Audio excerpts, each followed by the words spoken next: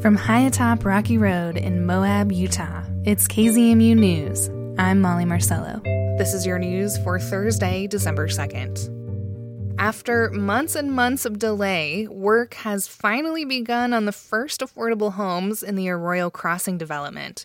The 40-acre parcel off Spanish Valley Drive will eventually house a mix of single-family, townhomes, and apartments, all deed-restricted and perpetually affordable to locals.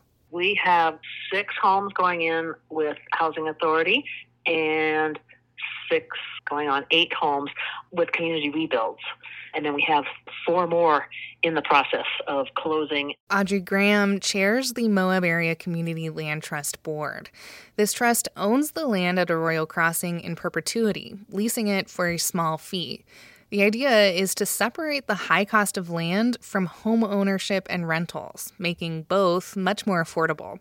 This will allow developers like Community Rebuilds and the Housing Authority to build for a variety of incomes. And we're absolutely beyond thrilled that it's finally happening. Graham says it's been challenging this year to get to this point, where developers can actually construct homes. They all ran into unexpected additional requirements and paperwork. Yeah, it's taken a lot. It has been a racetrack around and around and around in circles.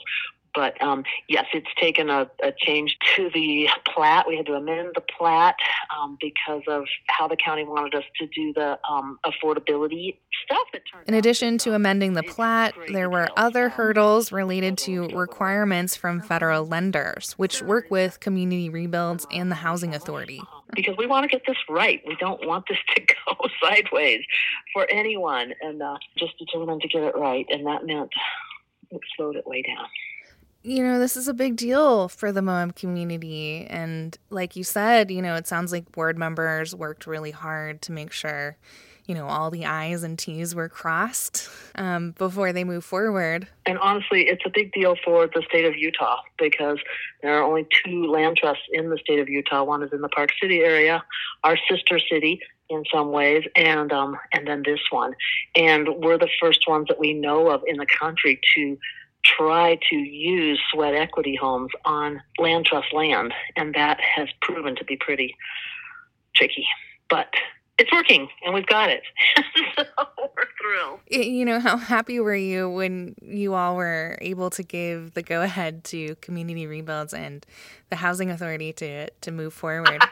Well, it was kind of opposite of that. Like, we gave them the go-ahead, and then it was time for them to go, okay, now we have to arrange the closings.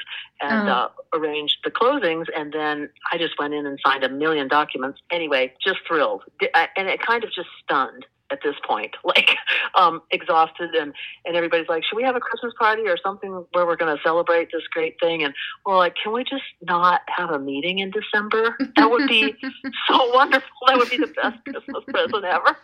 So the other thing I wanted you to mention is the Land Trust has done some announcements around a executive director, which is a new position, and you've hired this person. And, can you tell us about that and what they'll be working on moving forward? Yes, this is another very exciting thing.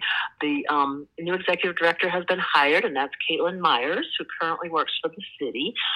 And has worked for the county, but apparently she's had her sights set on this job for quite a while. And she was on our board for a while, but resigned many, many months ago, and is just fully set to hit the ground running, being our executive director.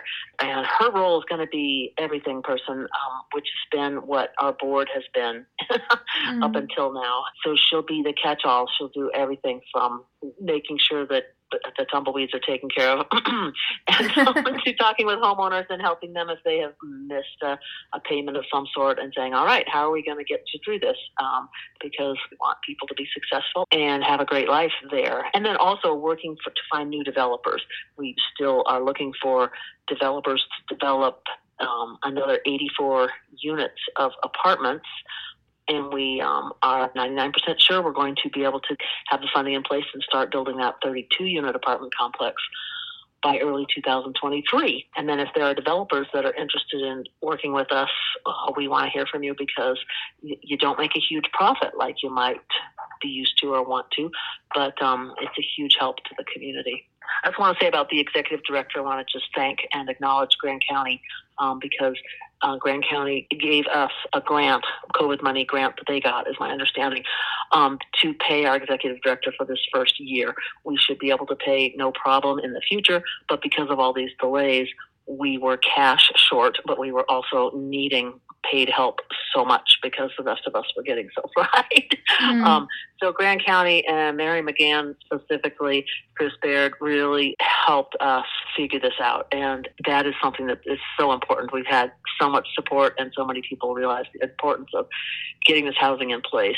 So this is really helpful. But the whole program is designed to be self-sufficient. This is not a county taxpayer-supported endeavor. This is supported by the people who are buying homes there, and then the land donation that was first made by our generous donors. Amazing. Well, thank you so much, Audrey, for taking some time. And, I'm sure the construction noise will be music to everybody's ears. I hope so. The neighbors had a lot quieter summer than they thought they were going to have. And Sure. I'm hoping that the noise that they endure is not as noisy as the infrastructure bulldozer noise, because that was hard on people. We happened to have all this infrastructure work done during COVID. So people were actually stuck in their homes much more than they had been before. So in that way, it wasn't good timing because normally they would have been off at work and probably wouldn't have noticed. And very few, I have to say, very, very few complaints. But I do acknowledge that there were some neighbors that were impacted, and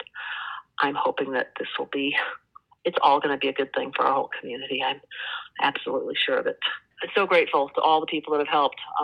The title company gave us a break on title costs. There are just so many groups and individuals who have helped us come to fruition. It's amazing. They know who they are, and I couldn't begin to list them, but it's all great, in my opinion, and I'm so grateful.